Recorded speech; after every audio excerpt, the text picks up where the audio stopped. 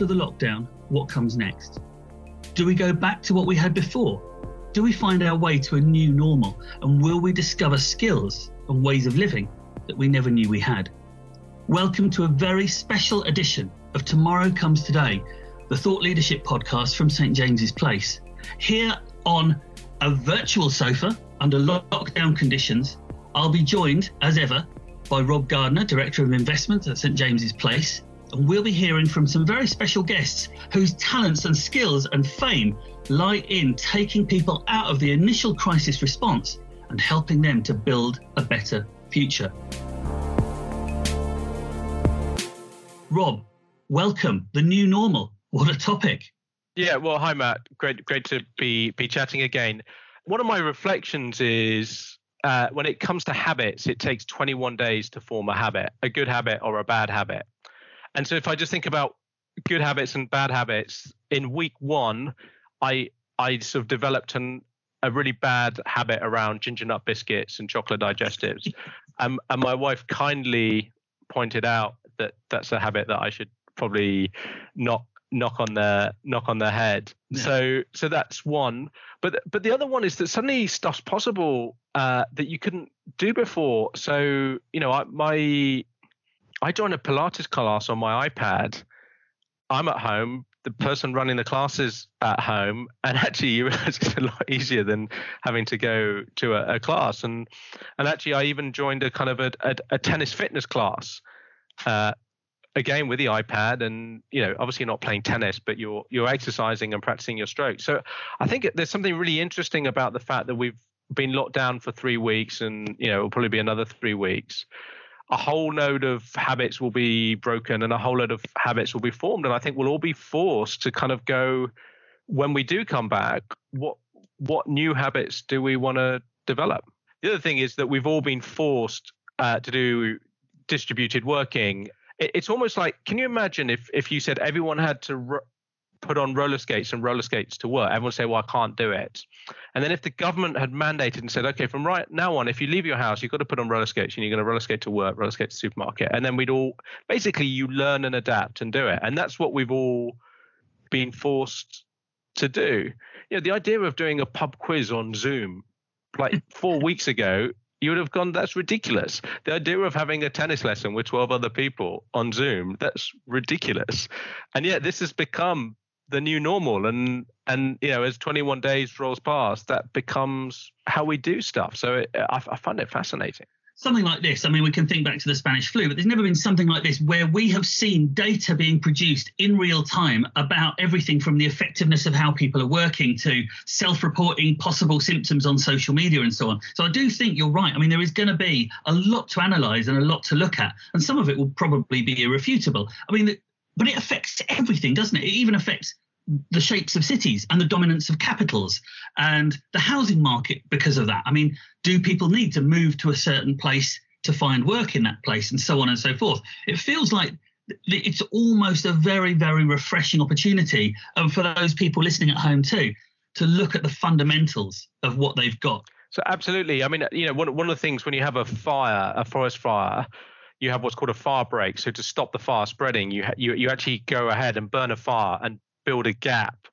And it's almost like the entire planet has had a fire break on everything that we do, every assumption about going to work or convening together in one place.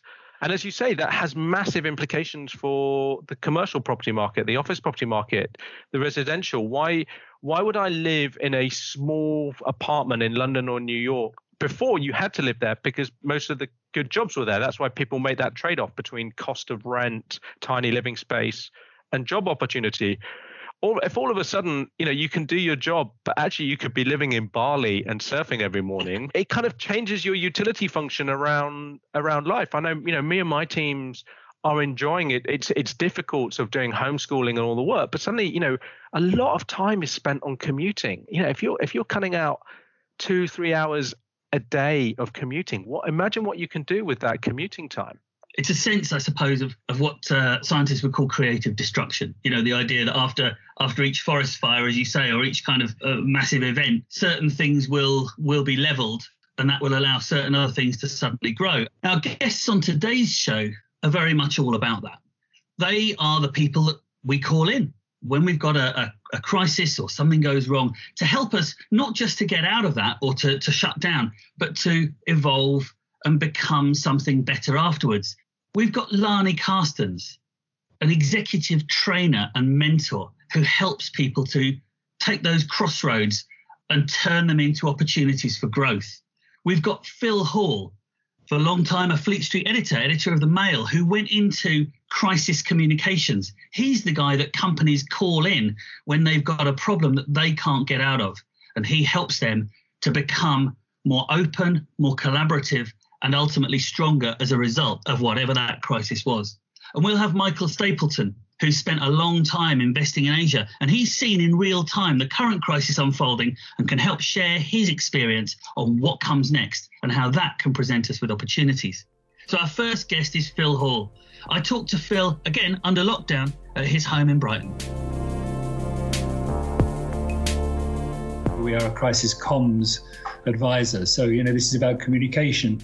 And the first thing you need to work out is whether you actually think your particular crisis is going to make the news. Is it going to be in the newspapers? Is it going to be on television?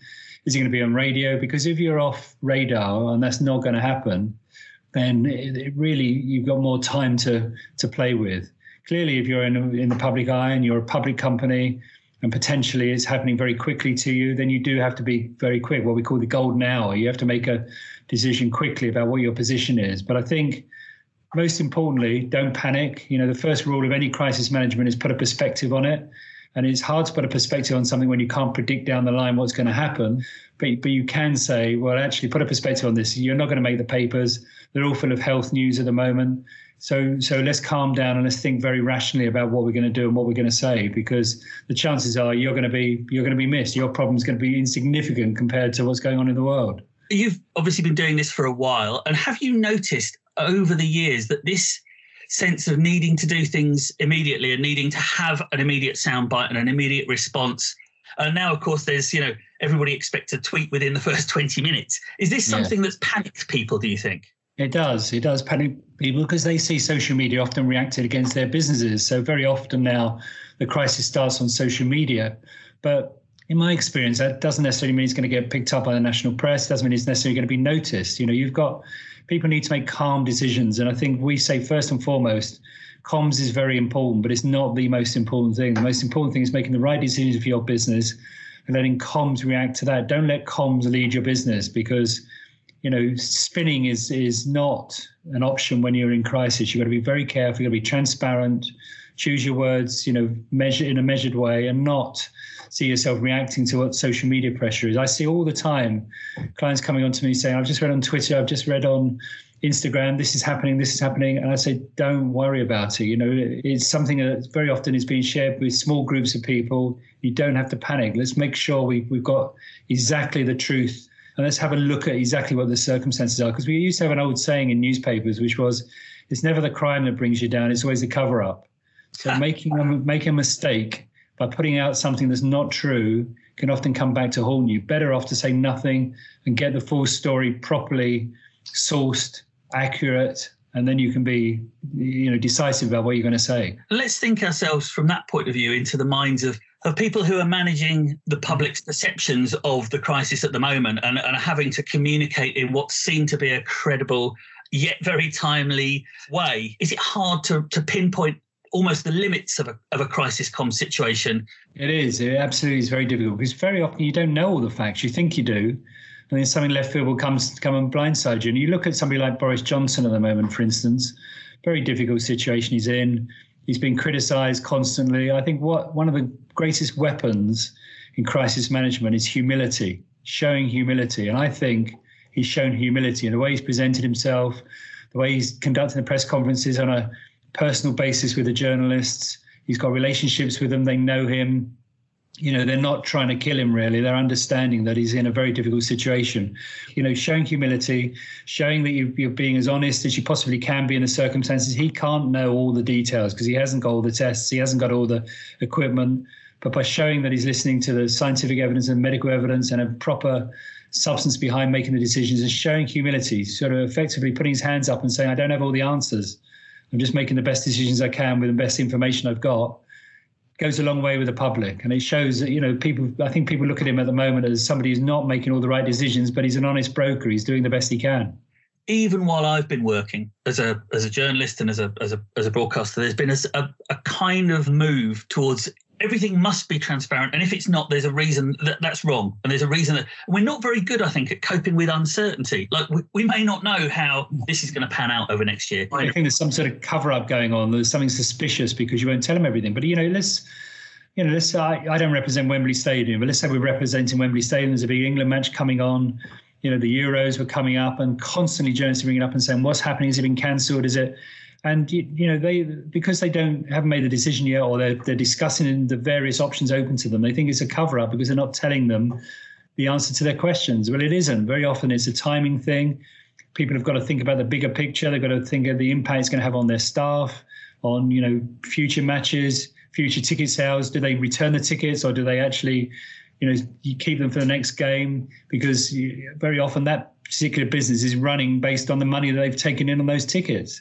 It's very difficult. It's not, it's not black and white. And I think that's what journalists very often don't understand. I was reading today about the COVID thing. It's going to be tremendously helpful in a way. It's going to be the first global pandemic that we can not only track in retrospect by looking at how many people were ill and died, as we did from hospital cases like with the Spanish flu, but we can actually see in real time people going, oh no, I've got a sniffly nose. And all that will be sucked up, and we can actually chart the way that information spreads in advance and so on and so forth. So it'll be very, very helpful.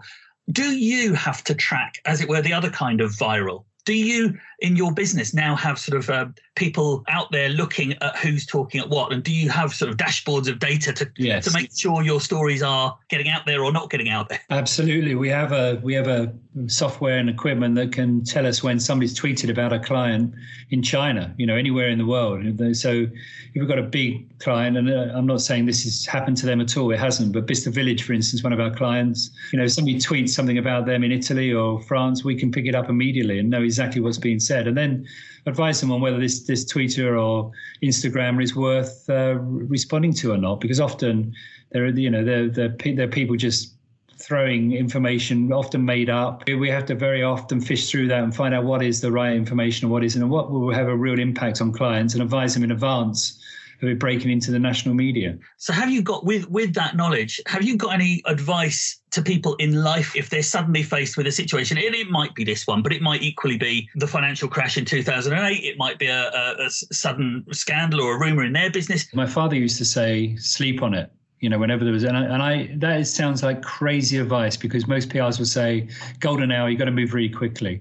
But very, very often I will say to clients, sleep on it, because they'll come on in a state of great distress. It may be because there's an employment issue in their company and they think it's going to break in the news, it's going to destroy the company. And, I can say they won't destroy the company. This is an isolated situation that we need to deal with in a very transparent and proper way. But let's just take a step back and think about it. Now, clearly, if you're an oil rig and it's caught fire, you can't sleep on it. But, an awful lot of situations, people are really, really panicking. And they're just by slowing down and thinking about it and taking time. And often, you'll find the client on the next day in a completely different mindset. They've had time to think about it a little bit. They've listened to their friends outside the business who've said this isn't the biggest crisis in the world. And it just calms it down a little bit. So calming down is a big thing. I do think always don't cover up, because it will be the cover up that brings you down. So, the word sorry is still the most powerful word in the English language, I think.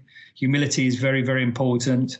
And also getting the right person, the right spokesman to handle your company. We had a massive global minerals firm who had a big meltdown, and they had a very, very, very stern sort of French owner. And he wanted to address the press and explain he was going to close a lot of the place down. And I said, you need somebody on the ground, who's been there 26 years and can understand why this is being done, because minerals are now cheaper in Brazil than they are in the UK. And you're picking the right person who can speak with some authority, but also with humility. So this is really interesting. The whole theme, in a way, that's coming out here is that we don't actually live in a post-expert age. That expertise is valuable. Knowledge is going to be your friend when things appear to be going wrong. and rely on that and then speak from that place of knowledge rather than just spinning or whatever? I think so, because what you said at the beginning of the interview was right. 24/7 media can force people's hands. They watch things opening up on Sky. I've got a particular client who often sees stuff on Sky and on social media and wants to react to it quickly. And I say over and over again, are you sure that what you're telling me is the full story? Let's check it out. We may find that some of it is true, because the initial reaction is it's all rubbish, it's not true, deny it. Actually, let's find out and really check the facts properly. And then we can go back to the journalist and we can say, look, you've got some of this wrong for a start. So let's correct the inaccuracies.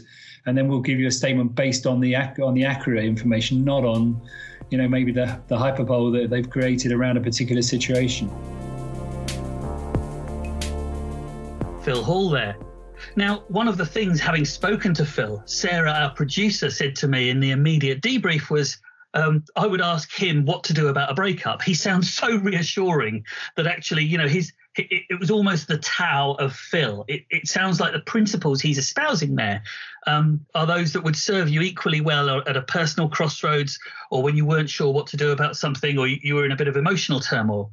What do you think, Rob? How realistic is that, and how general is that? Is the guidance that we were hearing about there? Things like be honest with yourself. Yeah. So look, the thing that really resonated with me is sleep on it and slow down. And you talked about it in the beginning and writing notes. I was lucky actually. Last year, I read a book about sleep, why we sleep, and then I attended this talk by an Oxford professor about sleep, and he talked about how sleep calms or kind of controls our circadian rhythm, and the impact it has on the effectiveness on drugs, the impact it has on our health, and the impact it has on problem solving. So they did this study where they gave some people a problem and then they tried to solve it immediately, or they gave some people a problem and they all slept on it and then did the problem literally 24 hours later. And the difference in the kind of groups who kind of solved the problem with a night's sleep versus who didn't was, dramatic. But we also know the science says sleep on it really, really makes a difference. It's something that I try and do with my team. I try and really wrestle with the topic and then go, okay, Matt, let's sleep on it and let's see how we feel about it in the morning. I think the other thing that really struck me was this kind of concept of humility, and I think it feeds into the unknown. The danger is you want to be seen to be a leader and I know what's going on, and it's how do you strike this balance between it's unknown, I don't know what will happen, there's some stuff that we do know, and there's the old Donald Rumsfeld and the known knowns and the known unknowns and the unknown unknowns. And on the one hand, as a leader, I think it's being authentic and humble, but at the same time going, Matt, kind of metaphorically, I'm holding your hand and go, Matt, we've got this, we'll get through this. And how as a leader, or how do leaders kind of walk this kind of world of vulnerable leadership, but at the same time, a kind of sense of confidence. And we talked a little bit earlier about the Royal Marines.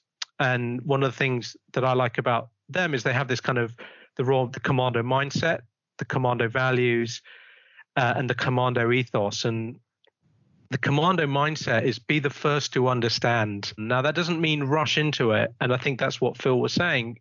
Understand the facts. Don't panic. Don't rush out to get a tweet, or don't rush out to respond to Sky News. The second thing is they've got lots of values, but their values are, two of their values are really humility, which is what Phil talks about, and then integrity. But what they mean by integrity is tell the truth. So, me saying, what we don't want is politicians, and this is, I suppose, what kind of has irked us, is some politicians around the world a few weeks ago were saying, oh, this is all fine, it's just a common cold, and all the rest. That sort of untruth is unhelpful.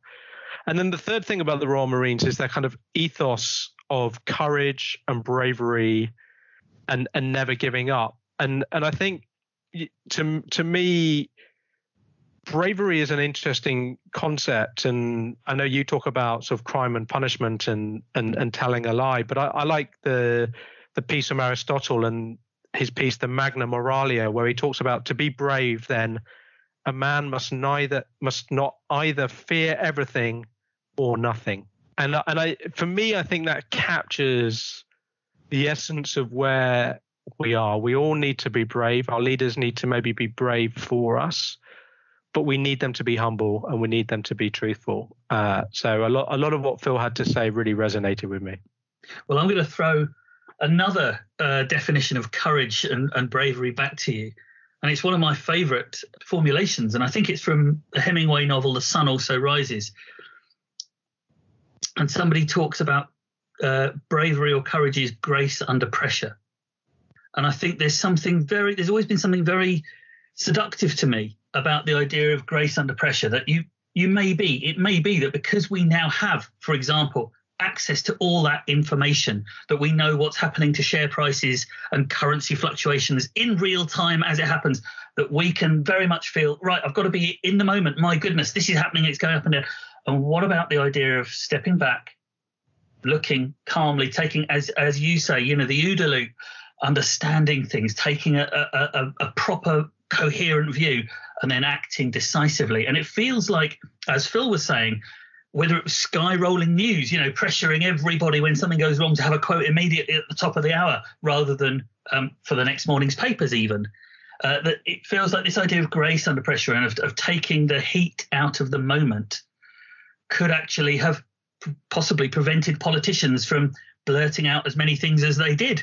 Yeah, and I think, look, to maybe, lighten the mood on this podcast a little bit and just talk about sport. When you talked about sort of grace under pressure, Roger Federer immediately came to mind. I mean, obviously sport, Wimbledon final, it's not the kind of the situation we're in right now, but obviously it's huge pressure, right, to win 7 back-to-back matches against the best tennis players in the world with the media and all the rest. And Roger Federer is just someone who just oozes grace under pressure. Absolutely. And what we do know is the best tennis players in the world between points are able to slow their heart rate right down. So they use their breathing to calm themselves down and be in the moment for that next point, regardless of whether they just hit it into the net or hit it long. And I suppose that's kind of what Phil's saying to his clients, which is just kind of pause for breath, breathe in, take a moment. I've been kind of meditating on and off for ages, but for the last 3 weeks, that has been my go-to, the Calm app on my phone, which is just, let me just check in. And I do find the breathing and the calm talking does kind of change my perspective. And I just think that's a really important thing to do, to kind of be brave, to be humble, and to kind of get yourself in the right frame of mind to make the best possible decisions you can do. That's all you can do, is make the best possible decisions you can. You talked a second ago about figuratively, we're going to take your hand, you can get through this and so on. And Phil talks about, I can be the sensible friend. And it feels, does it not, that sometimes actually, even if it is a comms consultant like that, or even if it's just an app, actually, that what that's doing is playing back to you a version of yourself where you don't need to be so hurried. And I think somehow that idea, and I know this is something that St. James's Place is very committed to, that idea of having somebody there who can figuratively hold your hand, and that you can talk to and bounce things off, and they can start to take in what your concerns are, what your thoughts, what your hopes, and then perhaps it will be you that's got the answer already, but they can certainly help you with that. You're absolutely right. We all need an advisor, an honest friend.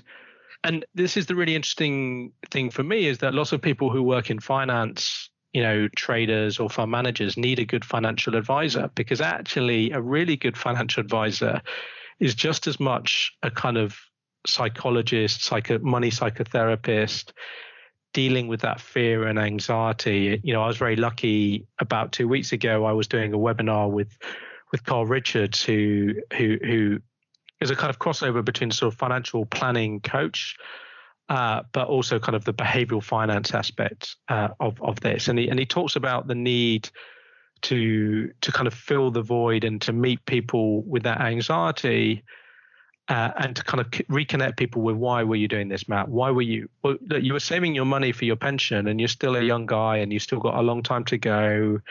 And we know that when markets have fallen this much before, they recover, things will pass. And that reframing, having someone reframe for us is so important. And I think, right now, picking up the phone and just asking, actually, that's, one of the things we talk about at St. James's Place is just ask, if you're worried about your pension, should you be putting more money into your pension? These are exactly the questions that you should be asking. And so on the one hand, I've had friends call up and say, should I still keep investing in my pension? I'm like, of course you should. You get tax relief on all of this. And, your pension's a long, long time away. And, as long as you're putting it in a diversified set of investments rather than in a single security, then this will do what it's meant to do. It's meant to protect you against living a long time and inflation and not running out of money. And actually the biggest risk is just leaving it in the bank. The flip side is, one of my colleagues was saying, well, look, I was hoping to buy a home and,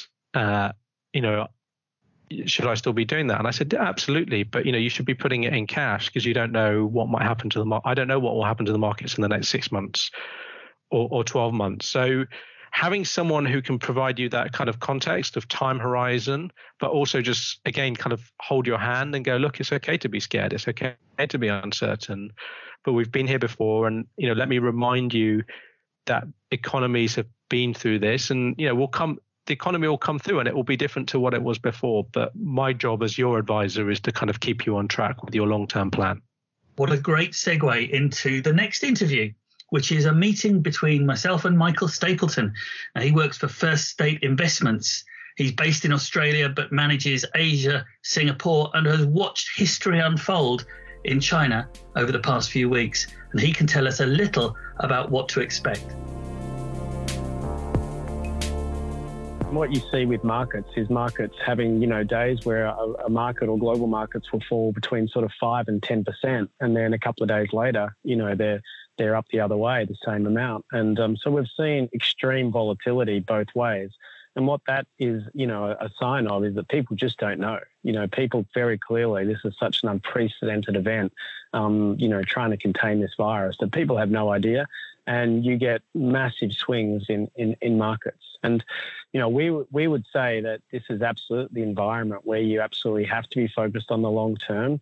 You absolutely have to be focused on quality businesses, quality franchises, businesses that are, not too overgeared, a cautious level of debt, and businesses that, when you sort of look through on a sort of 5 to 10 year view are going to be okay. In fact, probably more than okay.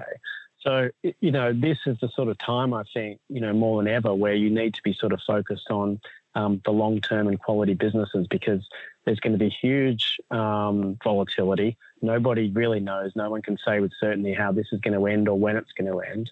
And, that sort of, as you say, eye on the long term and almost sort of disregard the sort of noise of the day-to-day and the volatility of the day-to-day, we think is really critical in this sort of environment.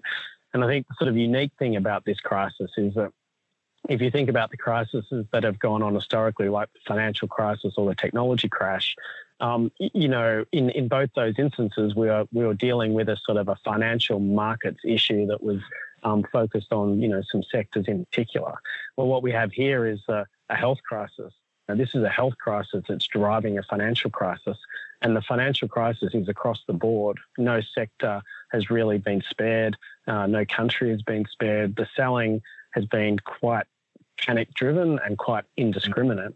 And there will, of course, be fantastic opportunities within that to sort of the types of franchises that I've been talking about. But it's the linkage between a sort of a health crisis and a financial crisis, which makes this something in financial markets that nothing we've seen before. There's always a sense mostly there's a sense during these crises and during financial crises that you can go somewhere else because somewhere else is safer. That's fine because Asia's doing well, or the US dollar is always going to be very strong, and that's cool. Now, obviously, to an extent, some of those things are still true, but it seems that there is no, if everybody wants to sell, there's no safe place to go and buy at the moment. Is that something that's panicking a lot of people? And as you say, is the cure for that just staying true to your fundamentals and your longer term strategic thinking? I think the short-term issue is that, again, what makes this crisis different is if you think about the sort of financial crisis, people still went to work, they went to the shops, they went to dinner. The aggregate demand rolled on. So government policy could pump prime economies and grow their way through the sort of trouble. In this instance, we've got a complete stall on aggregate demand globally, with people just staying at home, not spending. So you've got this sort of financial crisis that's playing out, but government policy really can't do much to keep the show on the road because people need to stay at home. So that's, again, another very unique aspect to this crisis, which will go on for, however long, nobody knows. But again, the companies that are in our portfolio are companies that are been around for a very long time. They're low-geared businesses.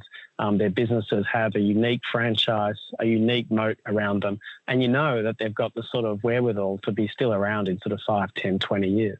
And it's those businesses as competitors probably fall by the wayside around them is they're absolutely the types of franchises that you want to be invested in. But you have to look through this short-term volatility and you have to sort of think, what that business is going to be like in sort of five years' time as you sort of continue to sort of grow through this. It's really only those franchises that are going to be able to see things off. To make sure you are focused on those businesses, and I think sort of SJP does this quite well, is to look for managers that are typically define risk as losing money, not underperforming an index, and just sort of, be constantly worried about the sort of permanent loss of capital. I'm sure there'll be many, investors around there that are going to permanently lose capital through this crisis. The most important thing is to be invested in franchises in the first place where, sure, the share price might fall and in some cases fall a lot, but the loss of capital won't be permanent. The franchise won't be permanently impaired. They're the types of things that we're looking at, the types of businesses that we're looking at to get us through this. There'll be people sitting at home and they'll be listening to this and just feeling potentially slightly lost. And like we all are, I suppose, the idea of going out for a coffee with a mate is now impossibly distant and theoretical. Are there any sort of, I suppose, tips for staying focused and for staying sane that you could offer people, I suppose, just I guess informally? Yeah, I think you have to take a lot of confidence, particularly looking at China, that the world is going to get through this. We're going to get through it. And, from an investment sense, we're definitely going to get through it. I think one of the sort of worrying things at the moment is that people worry about is the uncertainty about how long this is going to go on for. I think sort of politicians in the country where I spend the majority of my time, which is Hong Kong and Australia, very much sort of preparing people for sort of 3 to 6 months of this type of environment that we're living in. So I think sort of just sort of trying to sort of get your head around the fact now that that's what you're going to be dealing with, and personally come up with some personal strategies to sort of help yourself get through that. The biggest challenge we're having with people work sense is working from home. It's something that on the other side of it sounded maybe like quite a fun thing to do, but you get a couple of days into it and you've got, kids all for you and, fighting with your spouse and all that sort of stuff. It's a hell of a big challenge, actually. And that's, we spent the sort of first week really focused on, okay, we've got to get everyone from home. There was this big focus on how we could sort of do that in a technology sense. And now we've got them all home and the business is running fine. It's all around, how are we going to get our staff through this? Because actually this is going to be really hard and it could go on for a lot longer than people expect. So sort of really thinking about the sort of mental health aspects of what the next 3 to 6 months is going to be like. For those employees that have staff, I'm sure that's sort of right up top of mind. But, I think we're 2 weeks into this, and even just after 2 weeks, we can tell that this is going to be a real strain on a lot of people. So, look after yourself, make sure you sort of think about mental health in that sort of broad sense. And, I guess try and find some positives on it. And what I'm trying to take from it is, Monday to Friday, you get to see the kids much. And, from my perspective, from a family perspective, okay, let's try and make the most of this and get to know each other a little bit better.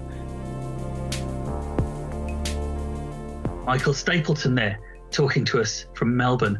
One thing then I suppose that I want to pick up on from Michael's take on things is how we get from that transition that he touched upon. Our first priority was getting everybody back at home. Our first priority was making sure they were there. And then we're going to move on from that. You personally, I know we're doing this from our homes. How are you finding it? Yeah, look, I suppose, it's important to be clear that I have multiple roles. I'm a husband, I'm a dad, and I'm a business leader, and juggling those three is really, really hard. All of those parties have different levels of anxiety, fear, concerns, and trying to sort of be there for all of them. And what I don't want to do is be there for my team and my staff, but then not be there for my wife, or not be there for my kids. I think the second thing, in the first week, I was definitely cooking on adrenaline. The market volatility that Michael talked about was impacting me and my team. And as you know, we're responsible for over £100 billion, and lots and lots of fund managers like First State around the world. So juggling all of that, and whilst trying to also do homeschooling and be there for my wife. And I kind of very quickly started this dangerous addiction to two things: chocolate digestives and ginger nut biscuits.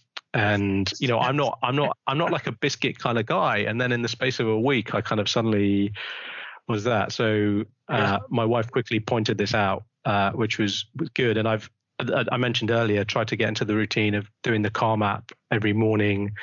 I try and do some Pilates every morning, and I try and go for a walk and get some fresh air.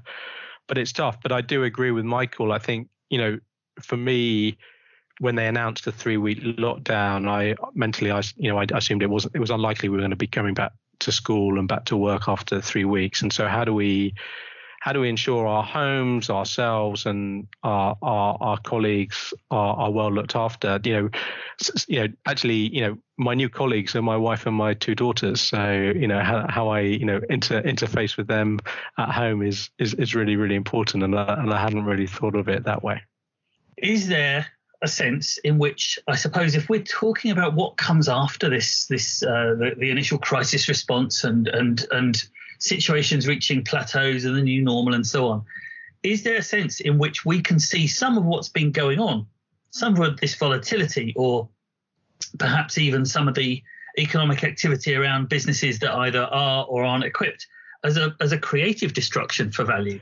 Look, absolutely. We know that actually post-World War II was when we saw a huge boom in economic growth in America. And actually that kind of really set America to be off to be the superpower that it is. I think the reason why Charlie Munger said that Chinese companies are now stronger than US ones is that, China is well positioned around all the new emerging technologies, artificial intelligence, Internet of Things, has an extremely well-educated workforce. It has a workforce or a group of citizens that are extremely compliant. And China's biggest issue right now is that actually it can get back up and running, but actually it's got no one to sell to. Or technology companies like Zoom, we've already seen do very well, and I expect will continue to do better. Likewise with Ocado. I think the bigger thing that this really drives home is that there will be much more focus on our health and our well-being. And I suppose linked to that is the health and well-being of our planet. I mean, some people might say that, maybe the virus is the humans and not the virus. And to what extent at a really macro level is this just sort of predator-prey cycles just playing itself out and normalizing what has undoubtedly been a gross consumption of the earth? This is fascinating. I mean, there was some research I was reading yesterday about the seismology of when there's a dip in the market, or the current COVID-19 and coronavirus situation, that actually when cities become more silent, that can now be detected in Earth seismology centers far, far away. The fact that we've now got used to this kind of low-level constant rumbling and shaking in the earth below us caused by us. And it made me think somehow of some of the assumptions that we just have, some of the things we live with, as with, I need to go into the office every day, I need to go to a physical place because that's the way it is. And perhaps this moment of stillness that we're now having can help us find a way forward. And there's one woman who knows more about that than anybody else. It's Lani Carstens, who's my next interview and our next interview for this podcast. She helps people to step outside themselves, and leaders and business people to challenge themselves and the assumptions they're making, and sometimes find a new way forward, even when it feels like there isn't one. She's on the phone from Cape Town. For me, especially in a leadership position, is how do I make my decisions? What is the moral compass that guides me when I'm making decisions? As a leader, we have to make tough decisions sometimes. We can't always be popular. Yeah. We've got to do the greatest good for the greatest number of people, preserving the greatest value, which means doing the right thing by the organization, which might not be right for everybody. And I think that's where I'm coming from the authenticity is how do you lead being true to yourself? And how do you balance the often paradoxical challenges of being vulnerable or showing vulnerability to an extent without being overly vulnerable, if you know what I mean? So saying, I am a leader, I am in control, I know what I'm doing, I've got this. And in fact, using this is the very real COVID-19 pandemic that we're all experiencing right now. I've borne witness to it in my company and in the organization and looking at my clients, and people are responding so differently. And that's also really, really interesting to anyway, I'm digressing slightly, but it does. And I think it's how do you lead with that integrity, with that moral compass and doing the right thing. Now, it's all very easy. It seems all very easy for people who say they're leaders when, let's say, the economy is going well or when the business is growing. Everybody looks like a good leader, don't they, at that point? And of course, when things start going wrong, isn't it, that we have to perhaps manage some unexpected news or manage a decline. How easy is it for leaders and for decision makers generally to switch between those things, to suddenly realise that the thing that they got away with just suddenly has to shift? Is that a hard thing for them to recognise? I think it is a hard thing for them to recognise. And I think, just to sort of take a sort of a step back around what happens in a crisis. And by this, I'm talking about leaders, I'm talking about individuals, I'm talking about CEOs.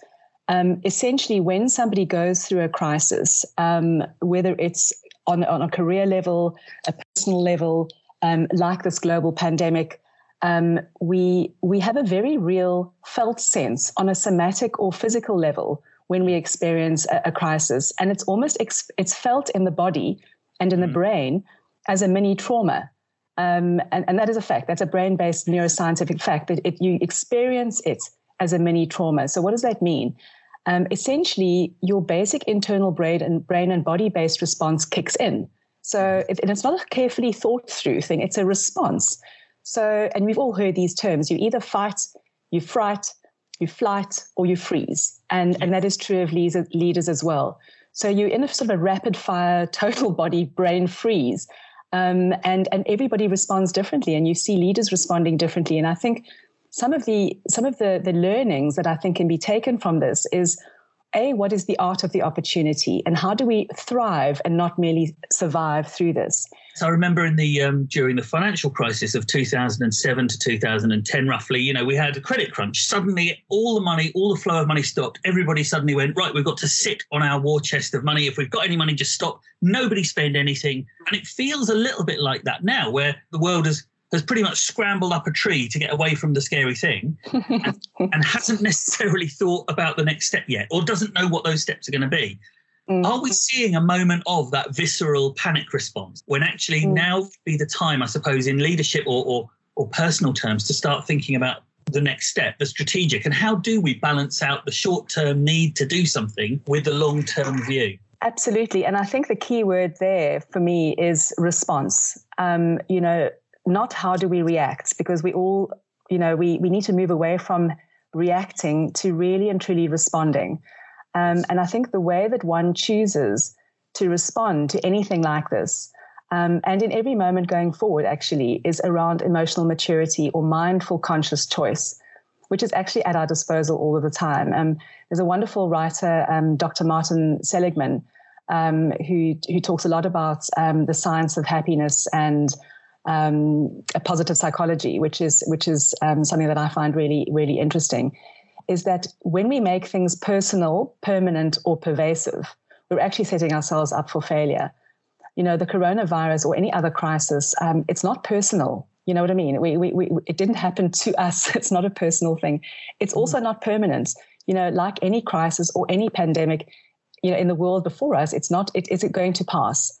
As well eventually. And although it feels so pervasive at the moment, and the the immediate reaction is to panic, is to say, well, how do we start co-creating a new normal for ourselves?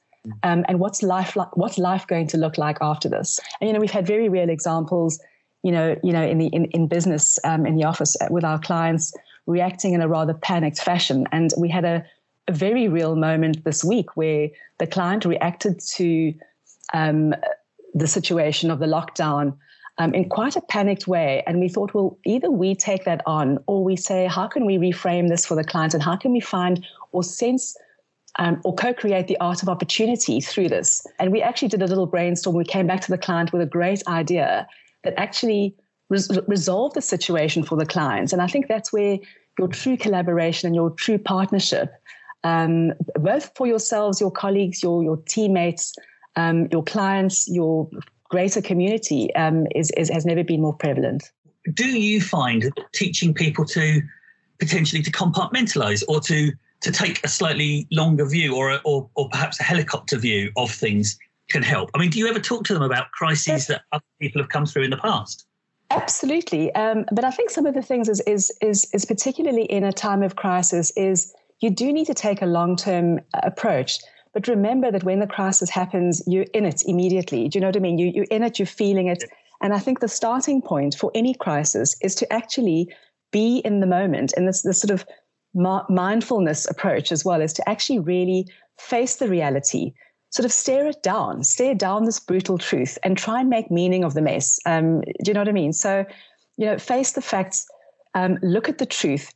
Try not to follow fake news. I mean, that's the other thing. We see all of this, and there's so much panic that gets disseminated just through fake news. Try and understand what the reality is, and try and avoid dramatization as well. And I always try and talk to clients about, how can you be cautiously, realistically optimistic through this? So as we know, this is going to pass.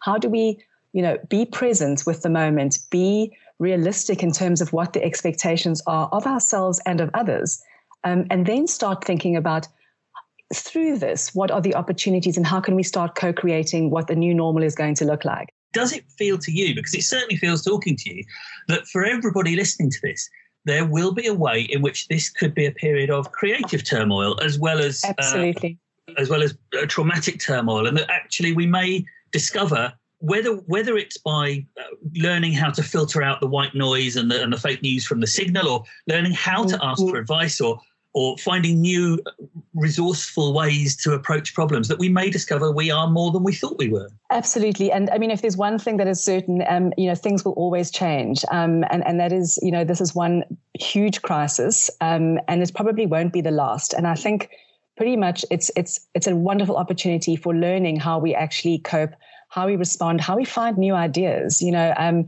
we were children, nothing was more of a motivator than boredom. You didn't have a screen to turn to. You didn't have solutions. You had to be imaginative and you had to be creative.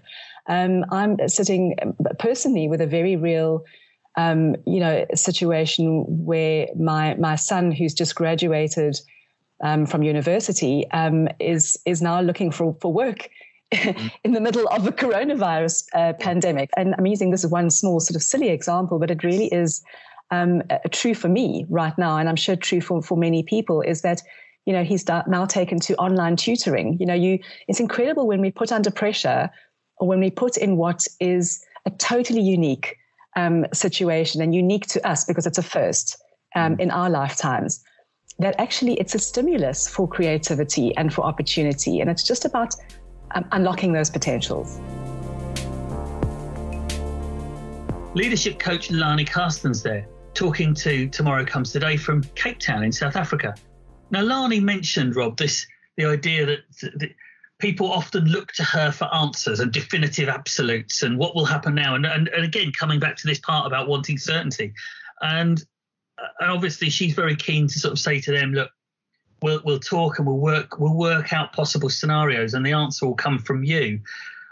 Is that something, I suppose, that would be a good skill for people to try and cultivate as we move forward? This idea that they're not looking for necessarily tips here or a thing that's going to happen there, or sort me out with this, but perhaps embedding a set of core principles in themselves, or core ways of working, or core thresholds for decision making with investments, that can then serve them going forward, and where the answer has come from within, I suppose, as to what they should do next.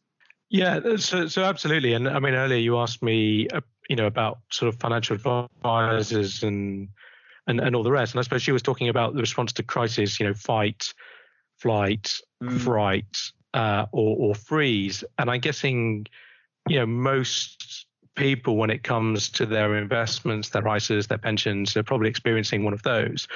Yeah. One of the things that we're seeing our, advisors do is the importance of keeping in touch with clients and, hey, Matt, I'm thinking of you, and really to start the conversation with empathy. I mean, it's so easy to just dive into the facts, and it's important to get to the facts, but as I say, to kind of meet you, to give you like that kind of virtual hug and just say, hey, Matt, it's okay. I know, seeing your pension go down by 15% must be pretty horrible. And the second thing, and this is the really hard thing, is to just give that space. And that space before you dive in. And I think it was Viktor Frankl said, between stimulus and response, there is a space. In that space is our power to choose our response. In our response lies our growth and our freedom. And I think Lani talked about response versus react. And I think that's really important. So let me kind of give you that empathetic hug, and then let me give you that space to really sort of help you think about how you respond. So I think on closing, finally, we know that, the world has climbed up a tree and appears to be sort of worried about the immediate problem. And then we know that we're all facing forwards now, I suppose, and looking at what comes next. And the conversations are beginning about at what point lockdown may finish, at what point we'll move on. What does happen to the economy? What happens? There are all these discussions about furloughing as opposed to making people redundant, simply because when things bounce back, it would be great to be able to be fully staffed already and be able to take charge of that and so on. It feels like, certainly in comparison to 2008, everybody is just focusing on the slightly longer term, and that we still haven't lost touch with that.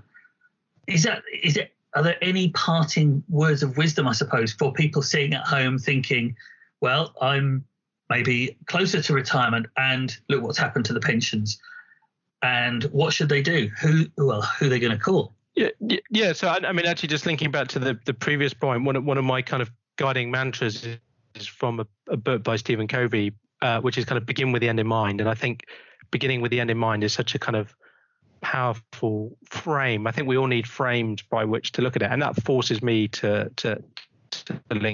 think long term.